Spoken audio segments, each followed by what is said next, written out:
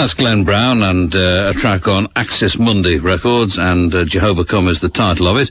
And before that, it was The Vaults, as I say, from Stowmarket, and the third from them, which was... Oh, I've done all of that, haven't I? And another email from Sheikh Ahmed. I always thought Sheikh was a kind of title, like Lord or something. I suppose it's like being called Duke Ellington or Earl Bostic or something like that. And Sheikh Ahmed says, has sent us a photograph of Kid 606 that he took at Sonar. And it's not the bloke I spoke to. That's rather disappointing, because I can't go around saying to people now, of course I was talking to that Kid 606. I could go on saying, couldn't they? They wouldn't know, would they, really? But he did have a beard, the bloke I spoke to. He could have shown that's always a possibility. Anyway, let's move on.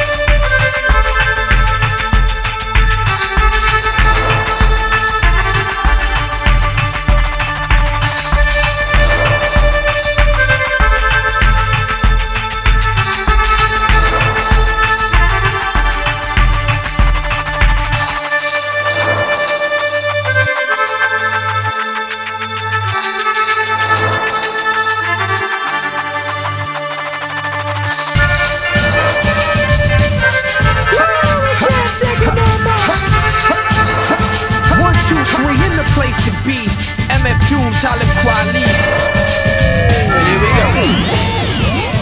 On born days, I used to blow out the candles, and every Saturday watch cartoons till noon, and then I switched to Ralph McDaniels. I was making up a miracle flow over a cereal bowl and a board beat from my stereo. Rhyme stronger than Popeye with the spinach out. Gangster like the frog, both courageous cat and Minnie Mouse. Yeah, baby, I'm tripping and it's just a cartoon of you, but I got chills when I heard Abdul flip the Scooby-Doo. And I might be bugging, but it seemed to me that cartoons be realer than reality TV. They inspire my decision to be open and listen, but folks got it all twisted like a yoga position. Like, in order to spit it dope, you gotta have a criminal past that's similar to the cast, the different strokes. Me and my people break bread, sit and smoke. The conversation rich, but that depend on what you consider broke. I draw on anything for inspiration, a fond memory, a piece of paper, walls, and a train station. It's just that I'm old school like that. Roll that rap over souls like that. It's just that I'm old school like that.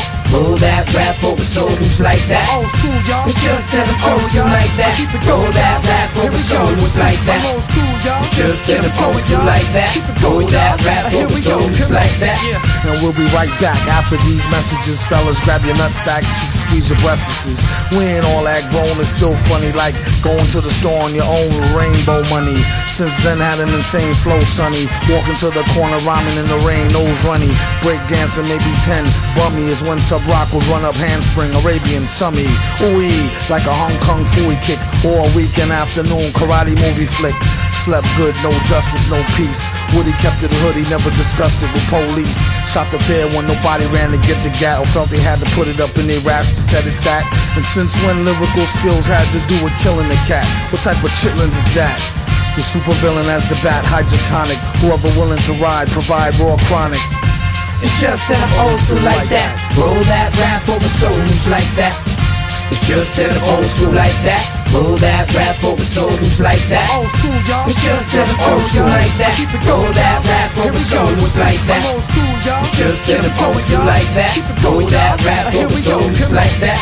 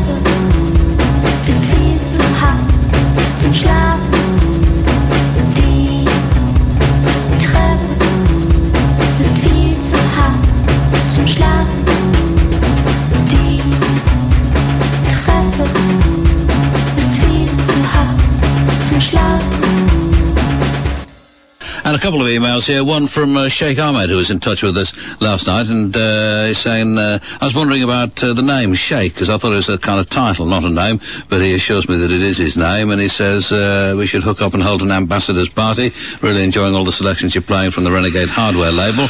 Play something noisy and stupidly fast. Well, the next thing sort of qualifies. And an email also from Stuart Gill. Whereabouts do you live, Sheikh?